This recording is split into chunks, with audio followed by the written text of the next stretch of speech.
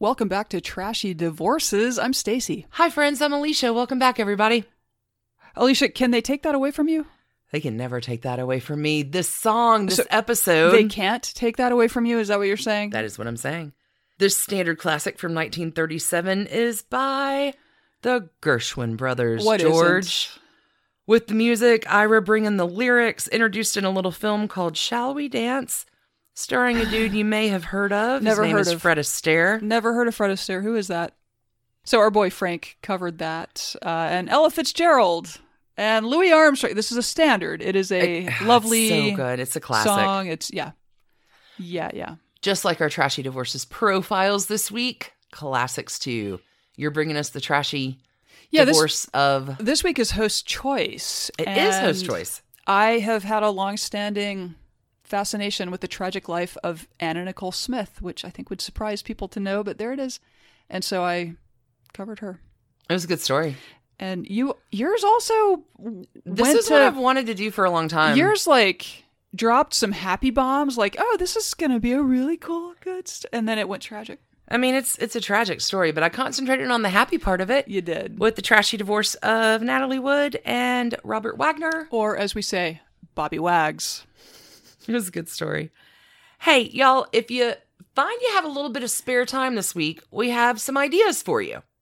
If you have 10 seconds. About 10 seconds, yeah. If you go to trashydivorces.com, on the menu at the top of the page, there is a link called Survey that will take you to a survey that makes us more appealing to advertisers. And we hate to ask, but there it is. If y'all have 10 seconds to do that, we would really appreciate it. We are indie podcasters trying to make this thing work. And I don't know, advertisers need data or something. If you have more than 10 seconds and you need to fill a little bit of time in your day, we have taken a bunch of stuff out of the vault. We have on Patreon and put it up just free, just sitting there free like a field full of Texas bluebonnets. Yep. How do people get to that? It's we have a short link at bit.ly/trashcandyquarantine, and there will be a link in your show notes. So you just click that, and it'll take you right to a bunch of free stuff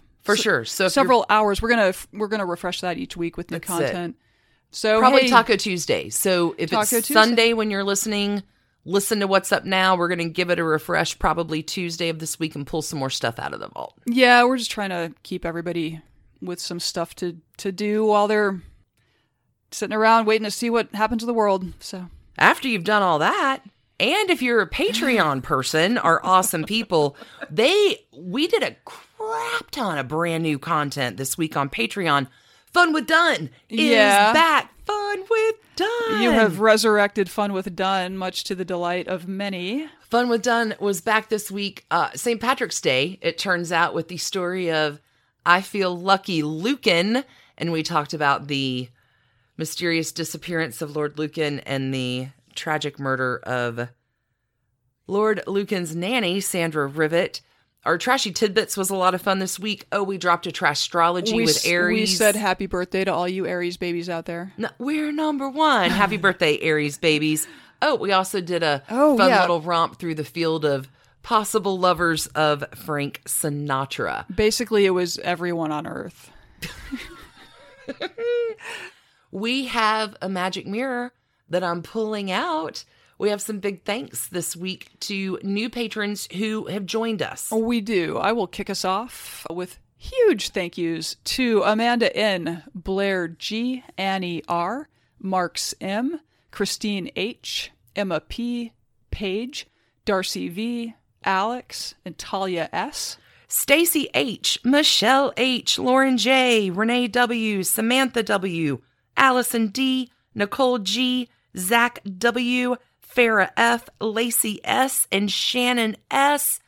Thank you, everybody, for joining us over there on Patreon. A gigantic thanks. We hope you are having fun dipping your paws into all the trash candy over there. We have a couple new super supporters. Oh, we do. Christy P. and Rihanna J.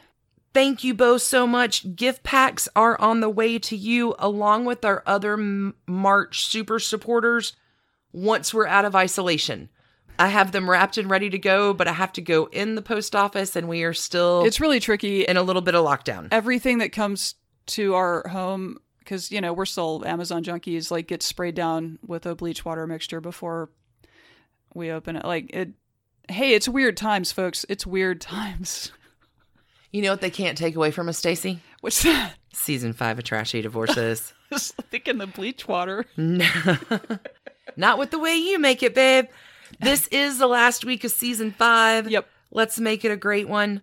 We're going to be back with a brand new season. April 5th. Sunday, April 5th. And I actually did check the calendar. I was like, do I need to check the calendar? To validate that date. But we'll have more, don't worry. We have more material coming for you. Don't worry. We're not abandoning you. No, never. In their time of trash candy need and trash candy quarantine? Never. We got y'all's. Trash pandas. You're our favorites. Yeah. You ready to kick this one off? Let's go. And hey, thanks everyone.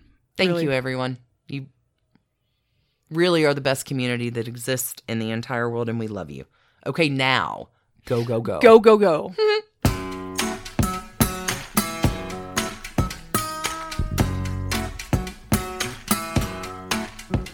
Oh, Stacey, it's always exciting at the end of the season when it is host choice. Host choice. You're pulling one out of the Trashy Divorces vault today? I am, but even this one has a tiny spider web shooting into the universe of rat packiness. You're speaking my language, lady. Although it's going to take us a while to get to it, because I have the story of Anna Nicole Smith. Sorry, that's for all the applause. I just needed to pause there. I don't know as much about for all of the this applause story. I'm excited. I just assume that everyone wants to hear this one. It's pretty trashy. I mean, it has. Tell on. Tell on, sister. Tell on. Oh, the 1990s. Oh, God. They gave us reality TV, and they quickly stocked our culture with people who were famous for reasons that don't necessarily make any sense. One of those people was a young woman we came to know as Anna Nicole Smith. Her short life was marked by a deep ambition to be somebody, and while the Hollywood success she craved never quite panned out, she did indeed turn herself into an enduring household name. For sure. For sure. She was born Vicki Lynn Hogan on November 28th, 1967. She is a Sagittarius. Her parents, unfortunately, were divorced less than 2 years later. And it seems like her family life was pretty chaotic as a child. So mom remarries in 1971 when Vicki Lynn was 4. This guy was Donald Hart, and so after this she goes by Nikki Hart. There are a lot of jokes I could throw in here, but I don't feel like they're actually appropriate because I just feel like she probably had a garbage childhood, and we'll get into that a little bit. At the start of high school, because why not, 14-year-old, her parents ship her off to an aunt's house in Mexia, Texas. Oh. And Nikki proceeds to fail her freshman year and then drop out. Oh, no. For good. Goes to work at a fried chicken I can joint. only imagine what kind of trauma happened to this kid. Yeah. She goes to work at a fried chicken joint. She falls in love with the cook there. Of course she does. Billy Wayne Smith.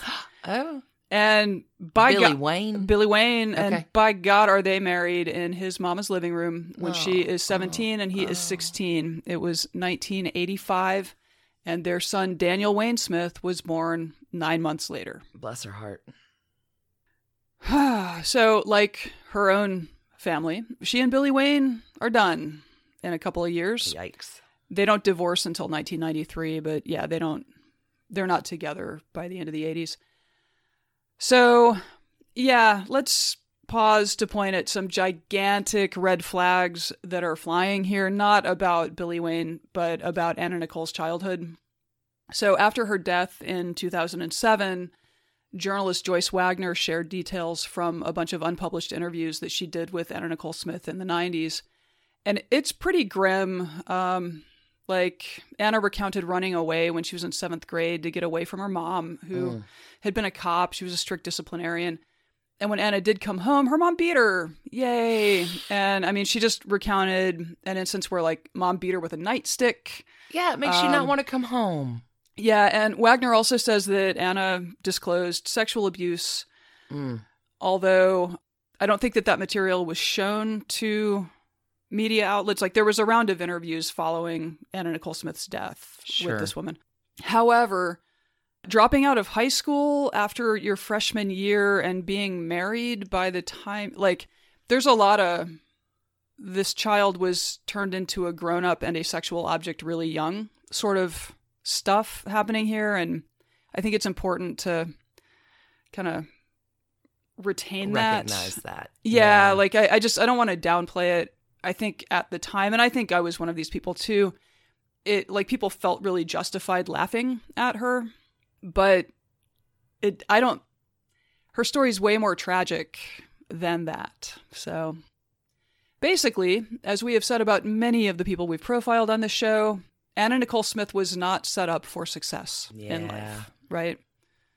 So it was the late 1980s, and a very young Anna Nicole had been waiting tables at chain restaurants in Houston. Like you do. After she left Billy Wayne. And their son... Where's the kid? Her mom. Okay. I've seen the situation described as abandoned by Anna Nicole Smith. So, yeah. Again, not set up for success. So she realizes that she could make a lot more money for a lot less effort stripping. Sure you can.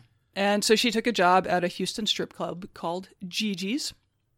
This is where she came across an advert for Playboy, which was looking for models, always looking for models. Always. Mm-hmm.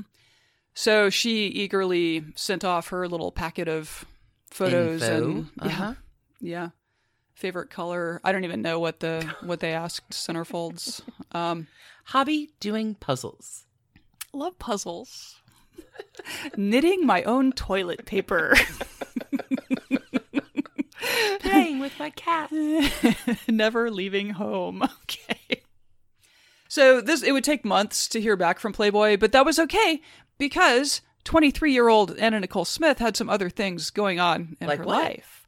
Well, I'm happy you asked. I did ask. In October 1991, while she was performing at the strip club, a spry 86-year-old oil man billionaire named J. Howard Marshall, whom we shall call J-Ho.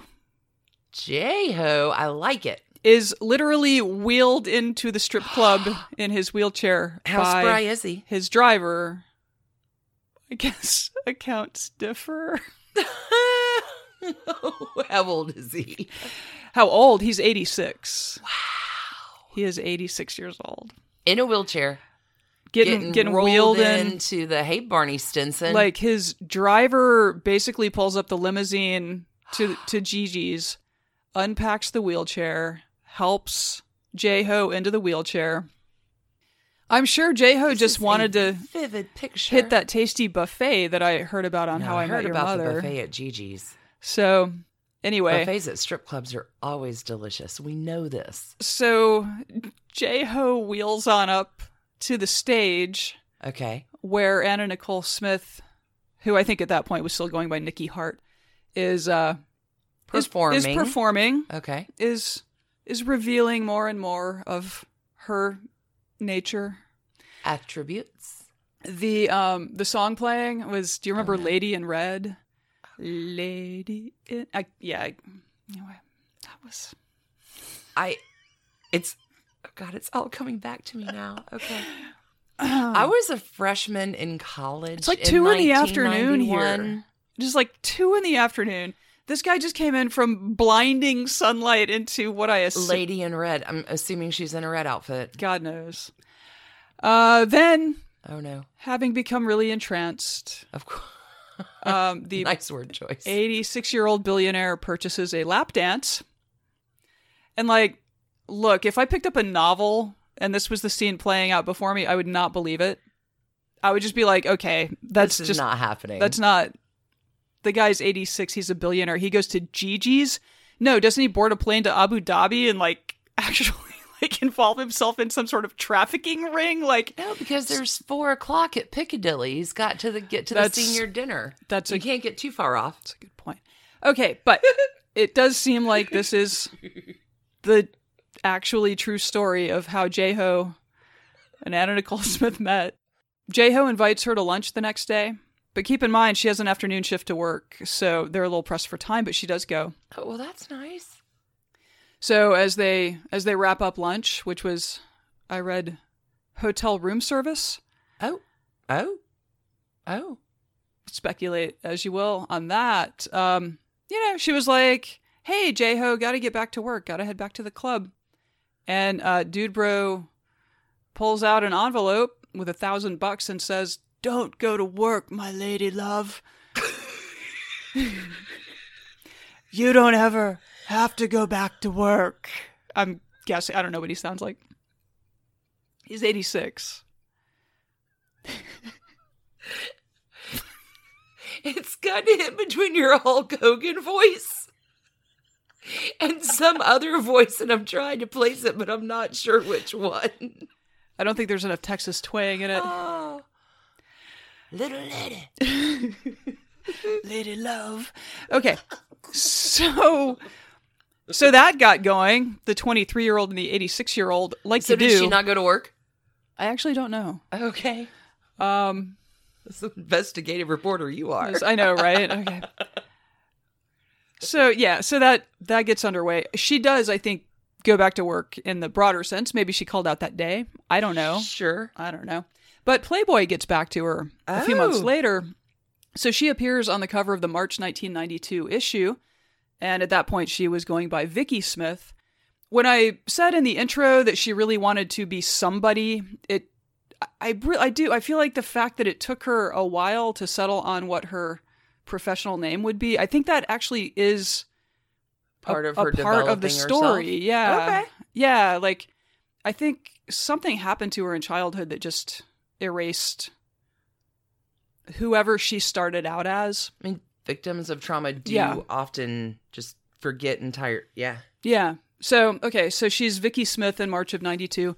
She was Playboy Playmate of the Month in May of 92. And then finally, she is named 1993 Playmate of the Year. Whoa, that's a big deal. As Anna Nicole Smith. Oh, fantastic. Mm-hmm. So this is when that journey is completed. She parlayed these successes into modeling contracts and replaced Claudia Schiffer as the guest jeans. Oh, she was hot in the, Mm-hmm. That was a big, like, that was a huge, yeah. She landed an H&M contract, so then she was just like, giant pictures of Anna Nicole Smith were plastered on billboards all over Europe. She was the cover girl for German Marie Claire. Young Anna Nicole is doing all right, but let's not gloss over just how unexpected the story of J-Ho, James Howard Marshall II, is. J-Ho was born on January 24th, 1905. He's an Aquarius. Okay. In the Philly area. He went to Quaker Schools University, and he was that guy. He was the head of the debate team, and he was a star soccer player, and he was a competitive tennis player, and he was the editor of the student newspaper, and like, I mean, everyone old was young, but it's hard to sometimes, if you only know people from an older stage in life, to imagine them young. Yeah, he was basically a boy Paris Geller as a kid. Interesting. Mm-hmm. Okay. Yeah, so, brainy, athletic, and I think there is a lot of reason to think that this guy was also very charismatic and charming because after he graduated from Haverford College in 1926... Oh, my. He went to Yale Law. Got his JD in He was a Yalie. Got his JD in 1931. He became an assistant dean at the school, and then he taught courses on holy crap, business, finance, and yeah. Oh my. Yeah. Like rocket ship career here. So aside from teaching, he was also producing legal scholarship on. Naturally, what else do you do in your free time? Yeah, but like stuff like bankruptcy. But what really caught for him was that he was doing legal analysis of the regulatory framework of the petroleum market during the Great Depression, just ahead of World War II. Interesting.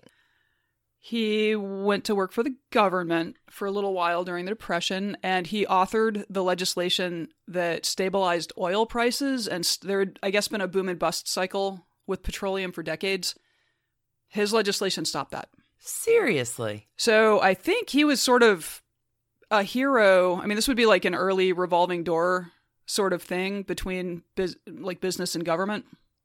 He gets scooped up by Standard Oil in 1935, ends Holy up working. cats. He's special counsel to the president of the company, and he became a partner in the firm that was Standard Oil's outside counsel. What? Suddenly, like, I think he was born into very comfortable circumstances, but he is Now expanding that comfort. Way more comfortable. You have an escape mansion, not just an escape tiny house. Yeah. So J-Ho gets called back to Washington for World War II, where he is like the lawyer to the Petroleum Administration for War, which you can imagine is a pretty big fucking deal. So needless to say, by the end of the war, he is just a world-renowned expert on like oil, on markets, on regulation, on pricing, on distribution, on like every aspect of it. And his connections in the industry are limitless. So he gets named vice chairman and president of Ashland Oil, which will eventually be purchased by the Koch Industries people. Oh, my Lord. Mm-hmm. Eventually, he is a 16% owner of Koch Industries. Holy This is basically how this guy becomes a billionaire. He studied oil. He legislated oil. He regulated oil. He bathed in oil. And then he went to work in oil. Yeah, then he went to work in oil, and oil made sure I he had was no idea. Yeah. When his two sons, so he was married in total 3 times. So his first marriage went to the 60s, from 30 to 60, something like that. Oh, long time then. Mm-hmm. So when his sons from his first marriage came of age, he gifted each of them a 4% stake in Koch Industries. Oh, well, that's nice. And this is Happy birthday. This is a plot point that will matter Okay. a lot down the road. Post-it note this. Okay. So Koch Industries was founded by Fred. I don't know why it's always Fred starting these companies, but whatever. Fred Koch dies, and a few years later, his 4 sons get into a power struggle over the future of the company. Okay. We're familiar with Charles and David Koch, who run Koch Industries today. C&D. C&D. Okay. There were 2 other brothers, though. Oh. And so in this power struggle, J-Ho and his younger son back Charles and David Koch. And obviously they win Okay. this power struggle. But J-Ho has an older son, James Howard Marshall III, who we'll call Trey. Perfect. So J-Ho and his son Pierce back the winners Okay. and get all the money. Ah. And Trey backs the losers and gets written out of the will. Oh. That is what happened. Nasty. Mm-hmm. Also, his dad decided he needed that stock back, but he did buy it back from him. So. Oh, well, that's swell. Mm-hmm. But the disinheritance will become a big deal In the future. So let's just put a pin Yikes. in Trey not being in the will anymore. Trey's mad. Trey may still be mad because Trey's still alive, unlike basically everyone else in the story. Wow. Okay. All right. What happens? One other fun fact about J-Ho. So again, married a total of 3 times, but he apparently had a 10-year-long relationship with a Houston socialite named Jewel Diane Lady Walker. Lady's a nickname. Okay. Jewel Diane Walker, known as Lady to her friends. Lady. She was apparently the talk of the town in the 80s, maybe in the 70s, I don't know, but like definitely in the 80s. She liked to paint her nails gold. Okay. With real gold. Oh. I don't quite know how that works. I just made a periodic table joke. I just went, oh. She had a real gold, seriously? Yeah.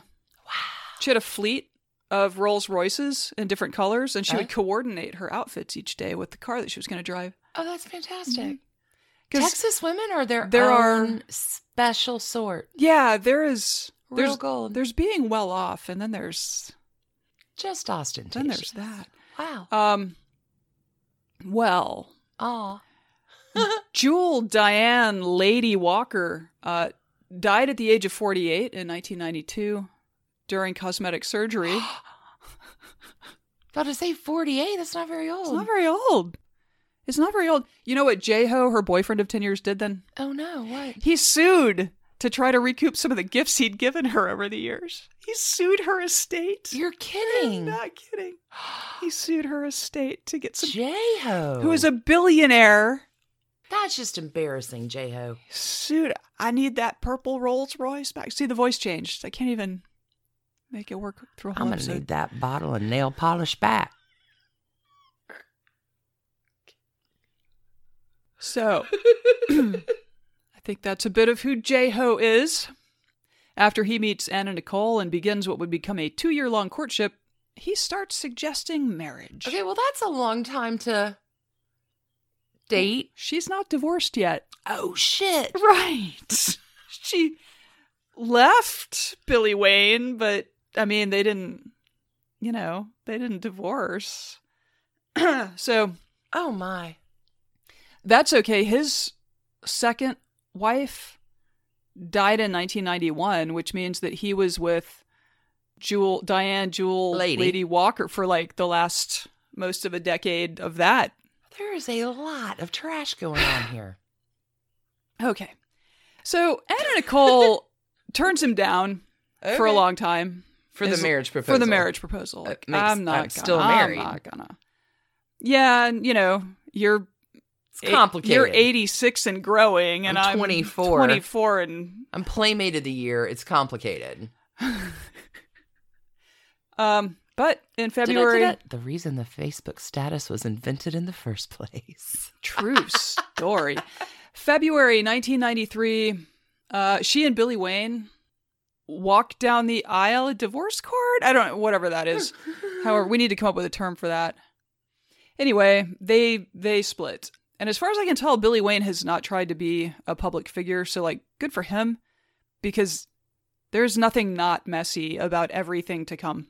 And he's apparently not part of the mess at all. So underground. Just a guy in Texas. Fair enough. Named Billy Wayne. Good on you, Billy Wayne. Yeah, we appreciate that. So on June 27, 1994, 26-year-old Anna Nicole Smith walks down the aisle beside her 89-year-old wheelchair-bound fiancé. There were 11 guests. After the reception, Anna Nicole leaned down to her new husband, kissed him sweetly, and said, "Bye, darling. I'm off to Greece." Excuse me? Where she had a photo shoot planned. And one report about this that I saw said that he cried. He doesn't know that she's about to go to Greece? I don't know what. Okay. He wasn't planning to go to Greece with her. He was not invited. Like, I don't know. That's a little sad. It's yeah. By this point, Anna Nicole had already been hospitalized once after a, air quoting here, bad reaction, mixing booze and pills. Ooh. And I'm not quite clear if bad reaction and overdose are synonyms in this situation. I don't know. Because sometimes I think that people who are sort of in the midst of an addiction may use a term like bad reaction because that's sure better than overdose. Right. Not sure. She was also sued by a former housekeeper who alleged that Anna Nicole Smith had sexually assaulted her during a business trip. What? And the housekeeper will go on to win this lawsuit. Okay, with the marriage to J-Ho, she is also now the poster girl for that most glorious of terms, the gold digger, right? Yeah. Like that's what I remember most about this whole I'm a gold. Yeah, really. debacle. I didn't know all this. And it's notable that very few pointed a finger at J-Ho to ask why he felt like it was okay to purchase a 20-something human being for his own enjoyment. But she's a gold digger, yeah, right? She's certainly the one in the wrong. Yeah. So it seems like there was quite a bit of mutuality to the awfulness in this relationship. Use each other appropriately. Mm-hmm. Yeah, she would note that J-Ho cared for her and never looked down on her, which, I mean... probably means a lot. A if you've lot. Had that yeah, like a broken childhood. And then dropping out of high school before your sophomore year, like, yeah, I'm sure to have this, like, super rich old man, like, be nice and not treat you like, I don't know, like I know there was New York Magazine or something did a piece on, I don't know, like the white trash revolution or something, and they used she sued over their use of her photo. Oh, really? Yeah.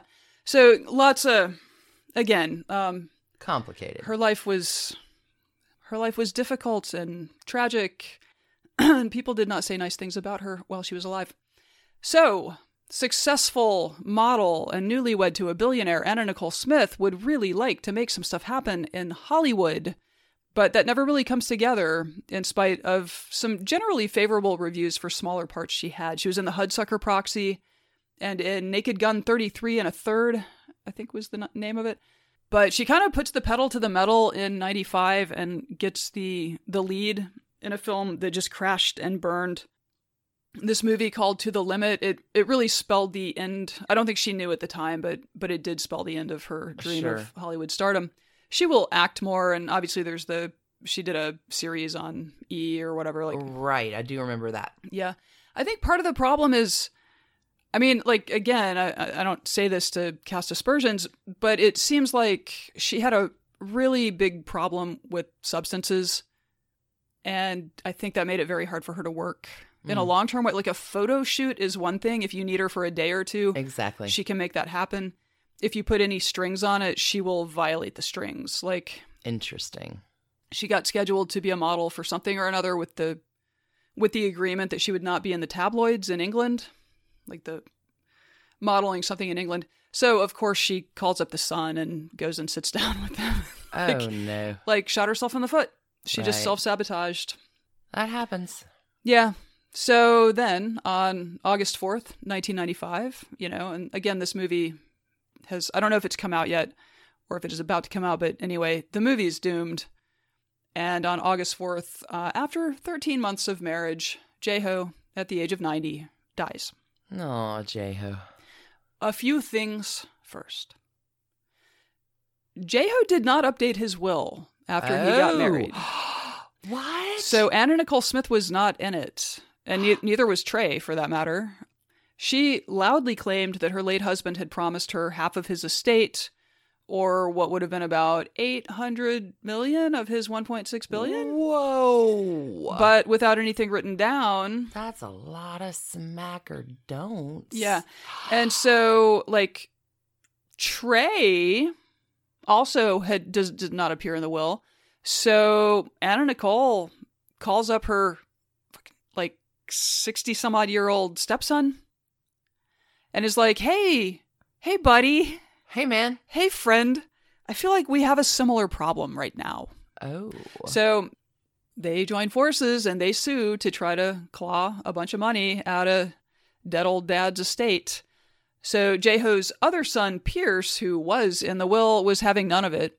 And this is so weird. So Pierce and then his estate would continue to battle legal action from Anna Nicole Smith, and then her estate. No. Until at least 2017. You are joking. I'm not. And it's also it's really possible that there are still tendrils of this litigation. I mean, by the end of all of this, her daughter, who is not born yet for a decade from this point, is embroiled in this litigation too. You have $1.6 billion. And you can't make 5 people happy. Out. Yeah. Work it out. That's what's so heartbreaking about this. This guy really could have made all of You his... were going to spend in legal cost over the course of 20 fucking years? At least. What you would have spent saying, great, here's $100 million. Are you done? Sign legal stuff. You can't come after us anymore, and just be done with it. That would have been the right thing to do. Oh, God. But that is not what J-Ho did. This is heartbreaking. It is. In 96, Anna Nicole is forced to file bankruptcy in California because of that nanny lawsuit. Oh. The nanny had been awarded $850,000. Holy cats. So it's weird. So since there were these pending claims against J-Ho's estate, the bankruptcy court is like, well, actually, you're probably entitled to, I don't know, $500 million. Will that make you happy? Will that keep you comfortable? $500 million?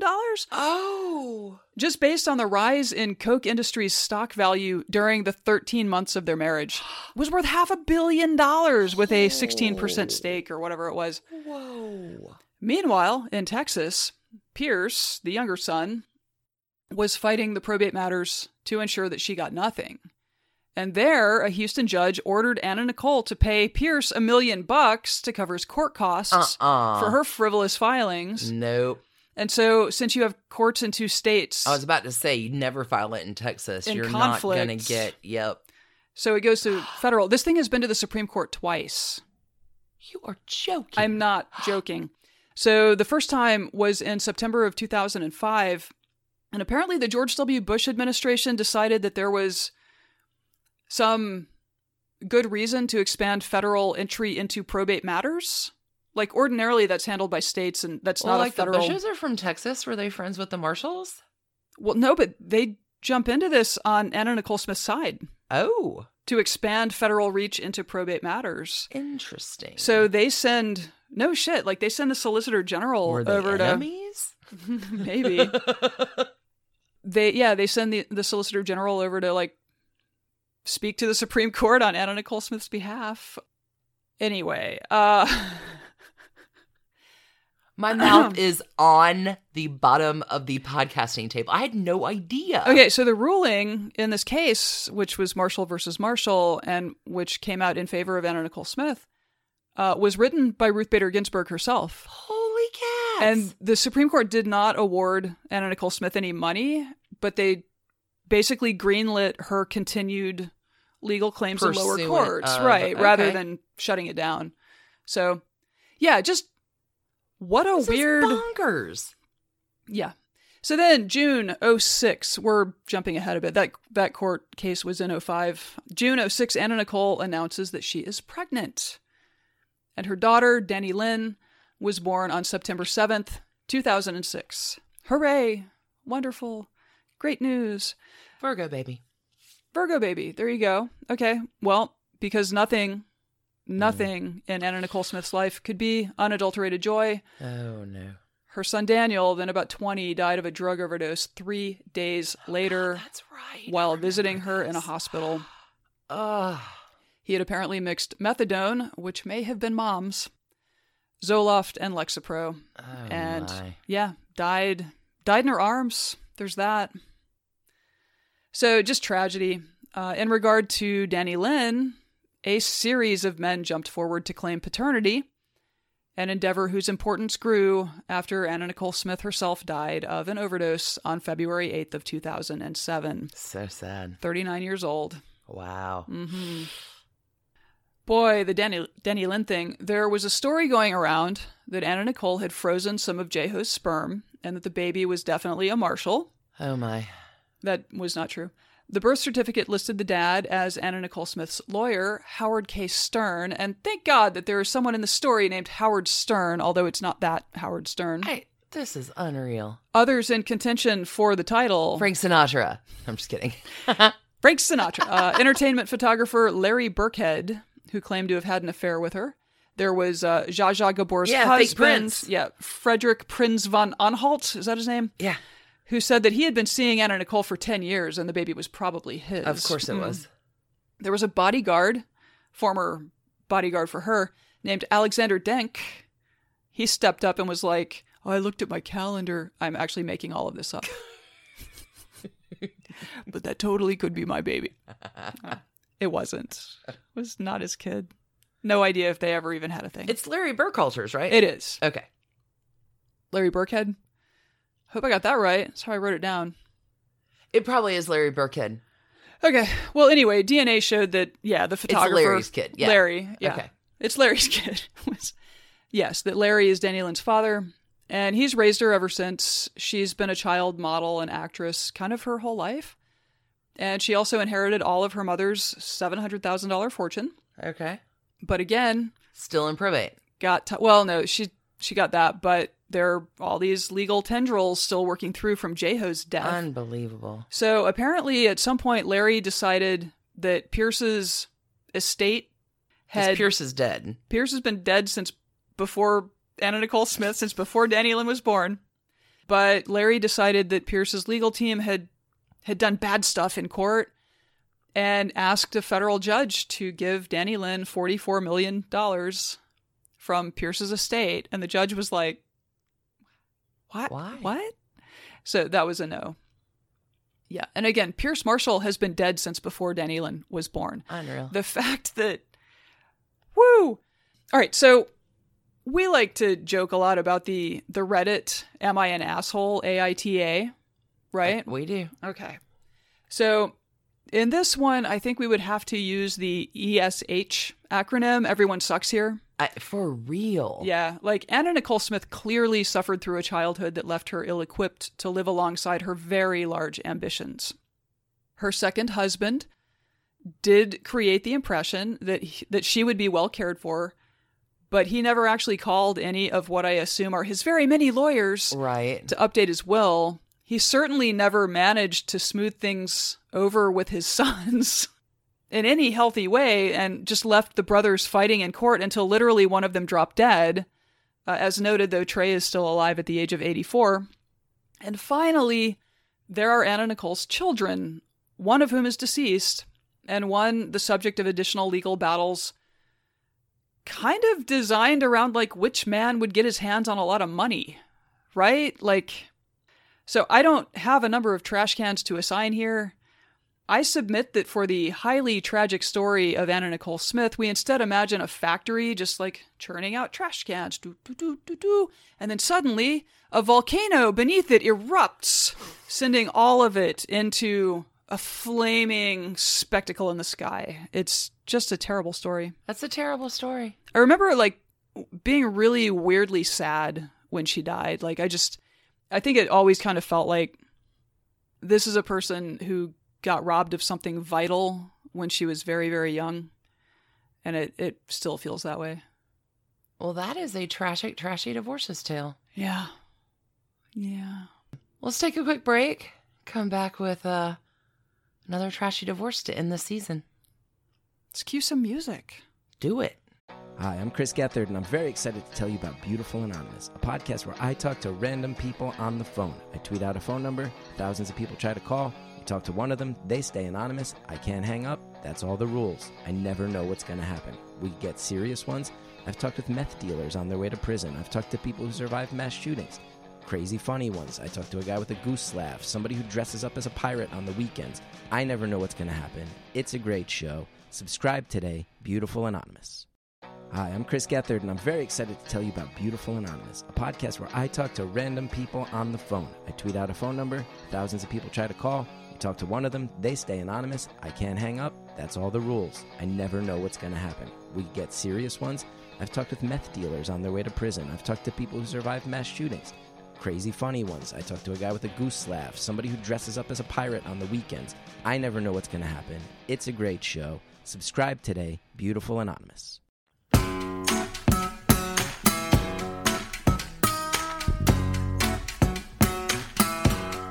So, Alicia, you have a really happy story for us this week, right? I mean, there's a story with these two. So this is Host Choice, and Yes. I wanted to do this for a while. They were married twice. Oh, wow. They got married, divorced, and married again. And if it wasn't for the tragic death part, this would be a love story for the ages. There are so many repetitions in our trashy divorces world that will come to manifest in this story. Today, I am bringing you the love affair and trashy divorce of Natalie Wood and Robert Wagner. So if you Google Natalie Wood, you're going to be overwhelmed with stories and conjecture and theories about her death at the age of 43 in 1981. Somehow I thought it was way earlier than that, too. Okay, so 1981. Mm-hmm. Death has made her a legend, but I dare say that she was born a legend. And then she got married twice to Robert Wagner, which is honestly the story almost as legendary. So on Patreon, I will get into the details of that tragic night in November 1981 and the swirl surrounding the circumstances of her death, but this is not a true crime podcast. This is a true divorce podcast, and that's the story I'm going to focus on today. Okay. You ready to get into it? I'm not ready to get... Yes! Let's get into it. Natalia is born July 10th, 1938. She is a Cancer girl. Okay. Cardinal sign, determined. She is the child of Russian immigrants. Dad is very old world. Mom is sort of under an umbrella of her own delusions that she was or should have been a star. There's lots of imago coming up, friends. Is this one of those things where like they got forced out of the old country and so then there was just a lifetime of like, well, if we hadn't been made to leave? No, Mom thinks she's a star. Mom will talk about all the times that she was a star. But Mom was never a star. Gotcha. Okay. Mom... So it's a different thing than that. Different thing. Okay. Natalia, or Natasha, as she is known in her home, has an older sister and a younger sister. The family will move to California, like apparently every other family moves to California in the early 20th century. Natalia's mom... Lots of room and orange trees and... Natalia's mom, or Mud, as they will call her, has dreams for the family. Natasha especially. So when Natasha is 4, there is a movie filming near them in Santa Rosa, and Mud gets Natasha all gussied up and just keeps throwing her kid in front of the director, who eventually is like, I need a kid for a part. Hey kid, can you cross the street with an ice cream cone and drop it and cry? And Mud is like, of course my child can do this. Natalie can't read, right? Like, there's a... So the director sees her and is like, whoa, I've never seen ice cream carried like that before in the tears. I'm just kidding. I don't know what the director said, but... I like when we make up dialogue. He does say that Natasha is a tremendous talent and I'm going to send for her one day. No one has ever crossed the street with such glamour. He does send for her when she's 6. So Mud and Natasha get on the bus, I guess, to go down to LA. They have a meeting with the head of Universal Studios, William Getz. Old World Dad has no idea that Mom and kid have taken a bus to go to Universal Studios. It's totally a secret. I bet that goes very well at home. So there's a lot of stuff that Mud does that Dad doesn't have any idea about. There's some definite childhood trauma. But Natasha, she's a beautiful kid. She's charming AF. And of course she signed, but she needs a different name. And she's 6, so Natasha, Natalie, totally makes sense. And the last name of Wood is chosen in honor of Sam Wood. And a star is born. Her first movie... Because she likes trees. Her first movie, Natalie, stars with Orson Welles. My God. Like, not a shabby co-star, yeah. Right? And this begins Natalie's life in the business. So from 6, she grows up on sets. She's living her mom's dream. And the more dramatic things are for Mom, the happier Mom is. She's a stage mom who really gets off on the drama. You have a lot of momager stories. I really do. Yeah. Mom is going to savor, and I think that is the correct word choice here, the control she has over Natalie. So if Natalie needs to cry in a scene, Mom will take Natalie behind the scenes and take like a butterfly out of a jar and rip the wings off of it so her kid will cry. Like cruel measures. But Mud is making a star and she's manifesting all of her dreams. There's so much wrong with this picture. Natalie is going to have some adult problems. Really? But Natalie's career is on. And that butterflies will avoid her for the rest of her life? It is a tragic story. Eco-terrorist of a mom. Natalie will be in Miracle on 34th Street when she is 9. This is the film that really makes her a star. Old World Dad, still threatened. So if the imago of Mom... Did she have to cry in that movie? Isn't enough. She probably did. Did they like murder Santa in front of her and...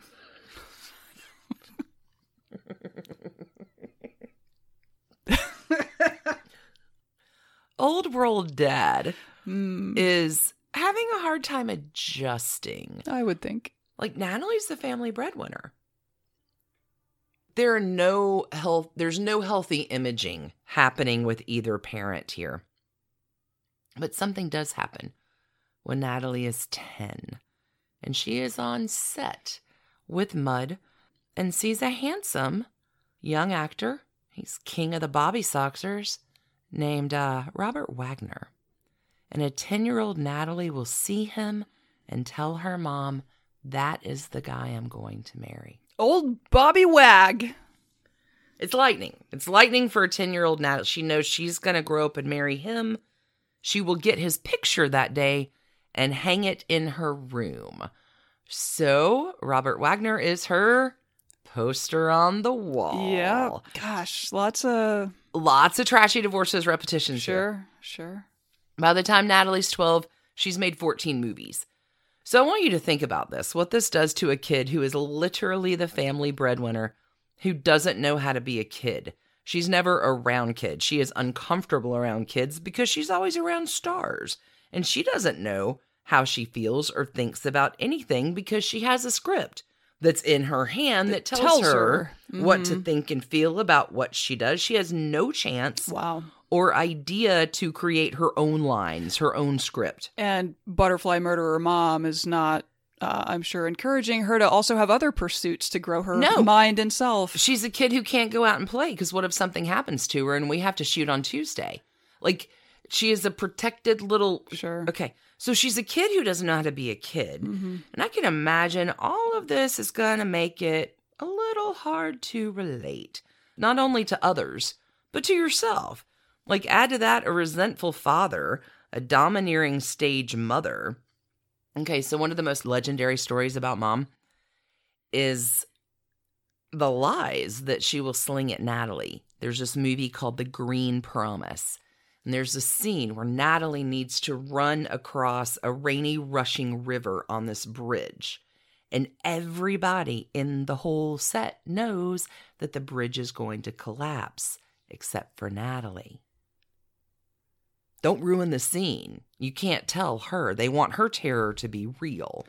So the bridge falls earlier than it's supposed to. Excellent. And not only is her terror real, like she's in peril of dying. Right. They will finally pull her out of the water. It's just two things. First, she breaks her wrist, which, because she has to go back to work the next day, never heals properly. They never get it set. So she'll always wear a bracelet on her wrist because she's super self-conscious about this. Also, even though she already has a fear of dark water, this will make her even more terrified of dark water. I would think. Before Natalie starts high school, she's made 17 movies. God. Like more movies than the years she's actually been alive. But like teenage years, Awkward Turtle, like the studio's doing what it can because it's a struggle of every child actor. How do we convert the child actor into a leading man or a leading lady? How do we keep the career going once that transition happens? This will happen for Natalie in 1955 in a little part that Natalie, for the first time, instead of just being handed a script, really wants and fights for. Previous to this, she's been reading scripts, but whatever, I'm an actor. Like, I do the script I'm given, but she wants this one. And she will star opposite James Dean in 1955's Rebel Without a Cause. Wow. Which in 1955 is a hot, sizzling plot. Yeah. And her parents are like, oh, hell no. You are not going to do anything with this movie. Teenagers rebel in their parents in that movie. Yeah. Have you heard? And you'll ruin your image. Don't even read that script. She will get an audition. She will get the role. She will also get her first Academy Award nomination. She's 17. She will also have an affair with Nicholas Ray, the director of the film, who's like 30 years older. Her dad legit pulls stalker moves. He will go and stake out Nick Ray's house and wait for her to leave to see what time she's leaving. Wow. I mean, her I don't know if I blame the dad. She's underage at this point. Like, her parents will check for wrinkles on her skirt when she comes home from dates. So Natalie is almost an adult, whatever that means, in this home of Imago. Mom still wants to control her. Dad eventually is like, whatever, gives up, and he will drink more and more. Natalie will date Raymond Burr. There's a rumored liaison with Frank Sinatra. She'll date Elvis too, which doesn't go great. She finds Elvis very old-fashioned and too much of a mama's boy. That's pretty much what everyone says about Elvis. They're hounded wherever they go. Well, she wasn't 14, I think is probably the problem with Elvis. Well, pajama parties. Pajama cuddle parties. Okay. So I come across this bit by Mark Crowley. Mark Crowley is the writer of The Boys in the Band, friend of Dominic Dunn. Mark and Natalie are bosom friends. And he says that Natalie told him if she was going to write an autobiography, it would be called I Got What I Wanted. Cancer girl. Determined. And this is where we're going to leave Natalie on the eve of turning 18, waiting on the trashy divorces depot, having just been voted the most beautiful teenager in the world. Sitting pretty, riding high on her Academy Award nomination in the depot. God, I can't tell if I think she would have had a better go in the like MTV era, right? Where there was like actual programming geared toward a young audience where young people, right? Like now there's this whole mechanism for young stars separate from what adult stars go through. Then there was not. You ready to meet our groom? Bobby Wags? Bobby Wags. He's born February 10th, 1930. He's an Aquarius boy. He is 8 years older than his bride. He's from Detroit. That's less of an age difference than I thought. Oh, really? I Okay. thought it was going to be weirder. It'll get weird. Yay. Yay. Welcome to Trashy Divorces. Bobby Wags, his parents are hardworking. Robert wants to be a star. He will go to the movies with his dog and walk down the street to get attention. He will end up making an unsuccessful screen test, but will end up getting represented by Albert Broccoli. Okay, in the early 50s. Legit, he's the type. He's along with Tab Hunter and all those kind of handsome, chiseled jaw. I really prefer cauliflower's work more than broccoli's, but I mean, but people say I'm kind of a snob, so. Bobby Wags Gets lumped in with the Bobby Soxers, the Bobby Sox generation. He's the early 50s ideal type of handsome young man. And he's handsome for sure, but he's also a charmer. He's the guy, Ruby Rosa. He remembers the thing about you. He remembers the one thing about you, and every time he sees you, he talks about how you had that gardenia in your hair that one time. He's handsome, and he's a talker, and he's a charmer. He has a lot of dalliances on and throughout Hollywood. Marilyn Monroe, Elizabeth Taylor. There's a rumored affair with Barbara Stanwyck that he says is much more serious, who is 30 years older than he is. She says was not at all that serious. Anyway, he's working his way up in the system. How you do? Mm-hmm. Did I mention the charm and good looks? So the small parts will lead to bigger parts for him. And by the mid-1950s, he has turned himself into a leading-ish man and wanting to make his stardom dreams come true. He's going to take a little break from his dreams one night of stardom, or maybe not.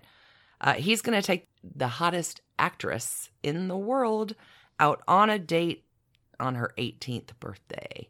You want to guess who that girl is? Elizabeth Taylor. Natalie Wood. Okay. And a love affair is born. It is instant. It is immediate. They are the it couple. His career is headed up. Hers is on the rise. They are the dream of every... They're it. I will say, we've covered a lot of people who things failed because they were at really different points in their career. This is exactly... Yep. Or at least that was a big Yep. cause of it. But actually these two seem... Although maybe she's way more... maybe that's not actually where they are at all. She's already won an Academy Award? He would be the reacher. She would be the settler. If we were using How I Met Your Mother. Sure. Now, I think. Yeah, no, I just failed at that. She's been famous forever, and he's Bobby Wags. And he's Bobby Wags. So they will marry December 28th, 1957. Okay. She is 19. He is 27. And she never had a real She has no normal idea life. how to do anything. Mm-hmm. It reminds me of Julia Roberts in Runaway Bride. I don't know what kind of eggs I like. I've never had to decide anything on my own. Natalie doesn't know how to decorate a house or be a newlywed or have an adult. what kind of example does she have? So she is going through this period of like self-discovery for the first time. Like she's a young married. She's never had to do anything without mom stage directing her how to do it. Shredding butterflies at her, yeah. Seriously, very bad. Bobby Wags and Natalie will form a production company called Rona. I'm sorry. It's the first two initials of each one of their names. Okay. Well, that's ideal for this week, right? It's ideal for this week. It is not going to work out because the marriage is going to end before they can fulfill all the films they have committed to do. Yet another reason that Quarantine Babies 9 months from now should not be called Rona. That's a good plan. So Natalie, getting that maybe there's some things that she needs to handle, has started some therapy. And Robert, self-admittedly, is not as cool with this at the time. This is him upon retrospect. Like, I resented it and I was selfish about Natalie figuring herself out. I was young. I was afraid of it. I'm like, dude, you're a decade older. Like, I was actually thinking that might be beneficial for her because he might have a lot more patience with her. Well, super beneficial for her. Right. He resents the fuck out of it. So, like, they're the it couple and it all goes well enough, but there's like a lot of pressure because they're always photographed. They're always followed. They'll end up taking a tour of the country together in a convertible where they make appearances throughout all these small towns together. I think this happened in the Hunger Games too. So, like, none of it is normal, but it all goes well enough. Seemed weird in the Hunger Games too. Until like 1961. Till District 4. Till 3.5 years in District. Okay, so here are the two alternate stories about what rolls down. The first. The struggle between Natalie's career and her marriage was too difficult, and Natalie chose her career. So Natalie is making Splendor in the Grass with Warren Beatty, and they're super hot on screen. And Bobby Wags thinks they're getting hot off screen too. Where one night... And it's Warren Beatty, so that's not actually out of the realm of possibility. Right?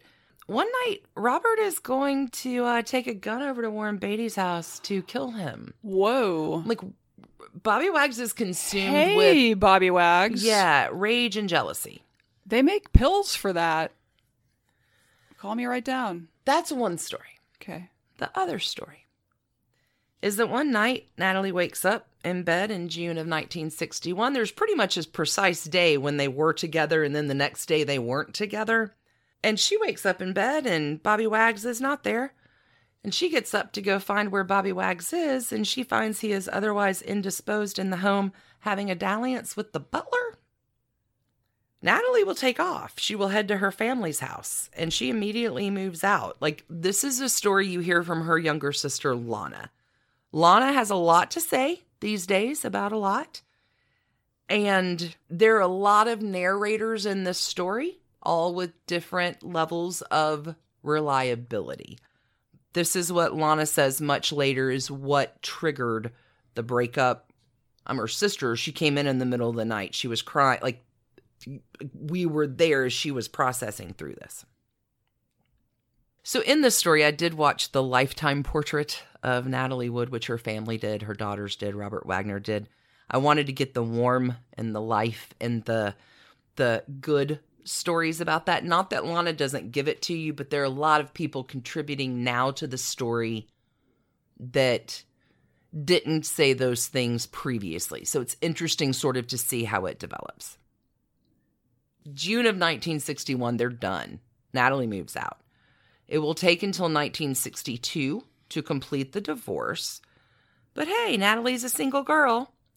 And the first guy she will date is who? Warren Beatty. Bobby Wags should have taken that shot, I guess.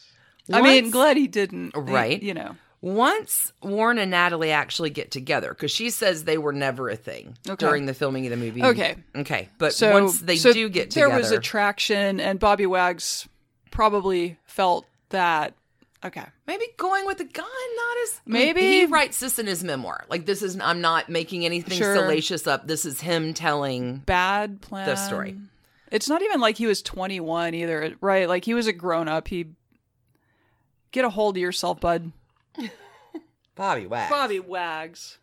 Chill that tail down. My God. Once Natalie and Warren Beatty do get together, though, it's bad. They are not Okay, previously mentioned, Warren's legendary reputation.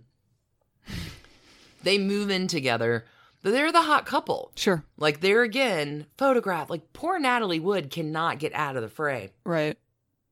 They don't last a year. Well, I know Warren Beatty hates the spotlight, so. Now, while this is going on with Natalie and Warren, Robert is going to hightail it over to Europe, and he's going to reconnect with the American actress, a lady named Marion Marshall. They will marry in 1963. They will have a daughter. Natalie, on the other hand, from 1962 to 1969 is a swinging single, celebrating some of her best success. West Side Story, Gypsy, and really has delved into therapy like twice a day, 8 days a week, hardcore to figure herself out. Kind of imagine now she is having all the time that she needs to do what you typically get to do all through childhood and adolescence that she never got to do. So she's going to have some great times. She's going to have some bad times. She will make an attempt at suicide. Again, therapy, big, intensive, sometimes twice a day. By 1969, she finds kind of who she thinks is a stable dude. British producer named Richard Gregson. They will marry in 1969. Robert Redford is their best man. That's actually very sweet. Things are rosy. Little pop-up repetition here, though, because there's a reason why you break up. Robert and Natalie have not really seen each other post-divorce.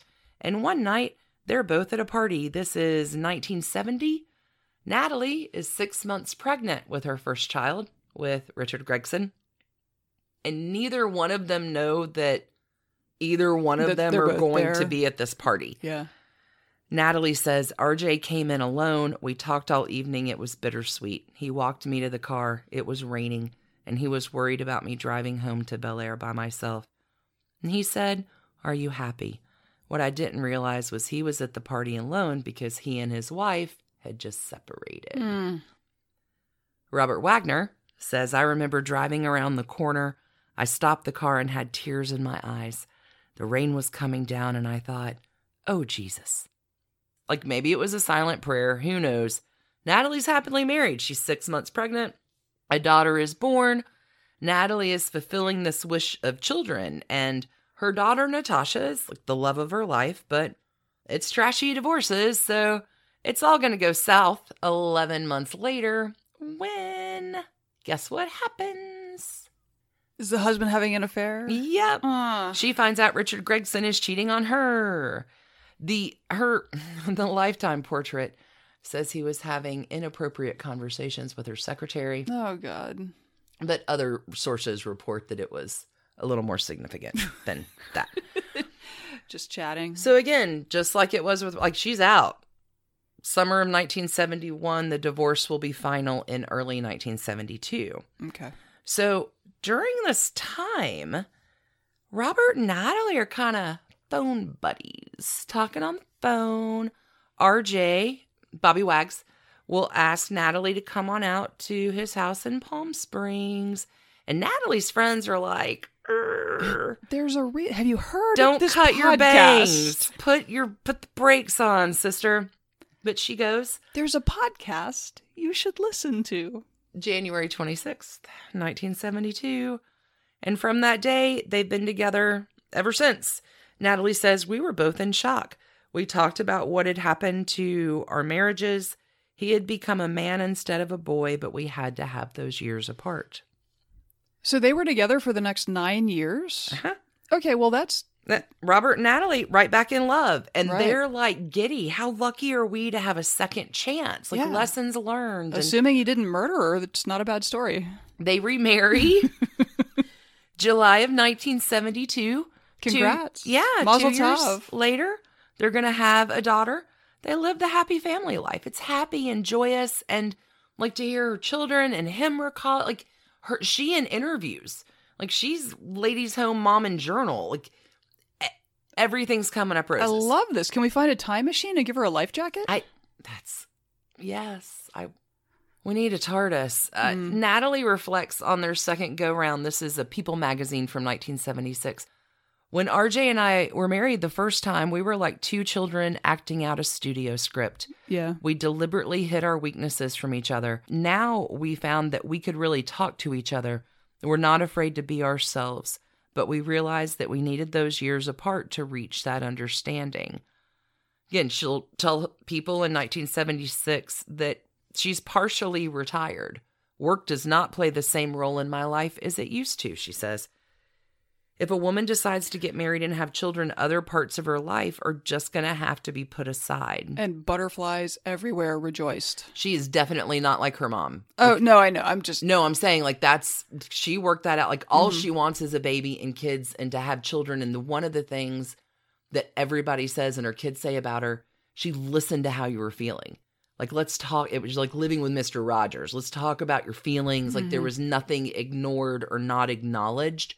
Well, I think is a very different childhood than she has. Yeah. She actually, she's momming it at home. She and some of her Beverly Hills pals decide to start buying and flipping houses on the side. She finds out she likes to decorate and do that kind of stuff. Even though first time through, she couldn't figure out how to. Yeah, that's great. Yeah. It's growing into her own person. They learn how to believe in themselves and believe in their relationship, and they're growing a family and pursuing things that are actually not... a really good story, unfortunately. The couple will celebrate their 9th wedding anniversary, July of 1981. In that same year, Natalie will drown off the coast of Catalina Island at the age of 43. With many questions surrounding the circumstances of her death. It wasn't questioned for about 30 years. It was ruled accidental or whatever, right? Well, the investigation actually reopens in 2011. The manner of death has been changed from accidental to undetermined. And we're going to follow up on that on Patreon. So Robert, Bobby Wags, will raise the kids. Everybody's in terrible grief. When youngest kid is old enough, 1990, Bobby Wags will remarry to an actress named Jill St. John. They're still married, proper family man and all that. He will, continue to work. He does a lot of television, Heart to Heart. I was going to say, she was in Heart to Heart with him, right? Was that Bobby Wags and Jill St. John? I'm going to Google that right now. Stephanie Powers, I think, was in Heart to Heart.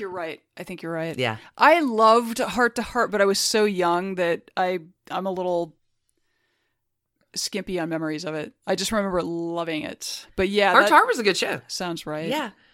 Bobby Wags will also be featured in the Austin Power movies. Remember that? Again, handsome and charming will get you pretty far in life. So trash cans on this one. I'm really going to only deal with the one divorce here. Like again, further investigations have been opened into the mysterious circumstances of Natalie's death, and murder is a whole new caliber of trash cans that we have not yet accomplished on this podcast. So for the 1961 breakup and 1962 divorce of Natalie and RJ, whatever, either side you take it, it's trashy. Stalking Warren Beatty to kill him with a gun, possible liaisons with the help. Solid 5 trash cans on this one. Natalie will make almost 50 movies in her time gracing the screen. If you need something to do, go watch one of them. She really was a hell of a talent, and I think a bright light that burned out too soon. I think that's universally believed to be true. That's the trashy divorce of Natalie Wood, Robert Wagner. Well, we really wrapped up season 5 on an uplifting note. Yeah. No worries, friends. We're going to be back with you Sunday, April 5th for the 6th, can you believe it, season of Trashy Divorces. I can't actually believe it. It's kind of amazing. We've got something special coming up next week. Right, we're trying to do our best to... We're working it out. To give everybody stuff to feel entertained by.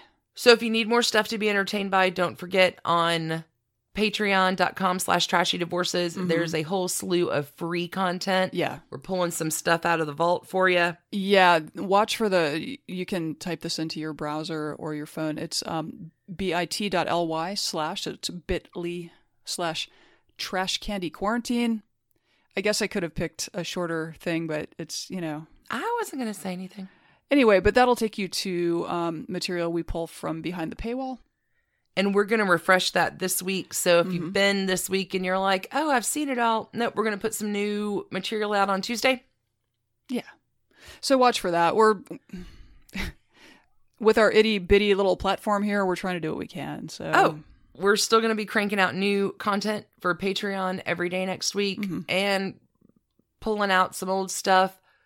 We're going to do what we can to we're going to be doing keep you busy. Cooking shows before this is all said and done. Join us, our Facebook group. I swear we're going to be going live on Facebook at some point. And our listeners on Facebook have been doing things like Cards Against Humanity games. There's been a listen along or something. I think you were watching that last night. I didn't. I watched it this morning. I was writing last night. But yeah, just somebody live playing an episode and chatting with people about it. Like, it's fantastic. Find us on social, Trashy Divorces everywhere if you want to connect with your Trashy Divorces friends from around the world that you don't know were friends yet. Yep. Until then, we're all in this together. Be kind. Wash your hands. Brighter days are coming. Oh, no, we're not done.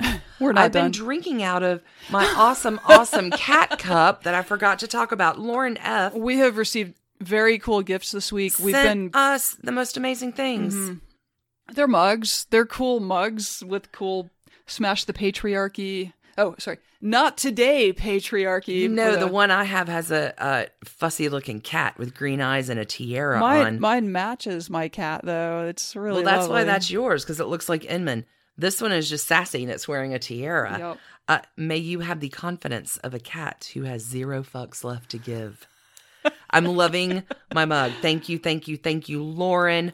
Also, we got the sweetest note this week from Rebecca H. with these awesome Hamilton shot glasses. As soon as we can convince some college students to illegally begin liquor deliveries in Atlanta, we're gonna use them. Y'all, we'll go live with that. For everybody who has reached out to us, thank you so much. We've had so many people say so many nice things, and it's been overwhelming. I know everyone is overwhelmed. For as much as you think we're keeping you in the laughs and grounded, you are doing the same thing right back for us. We have a lot of essential workers in our midst.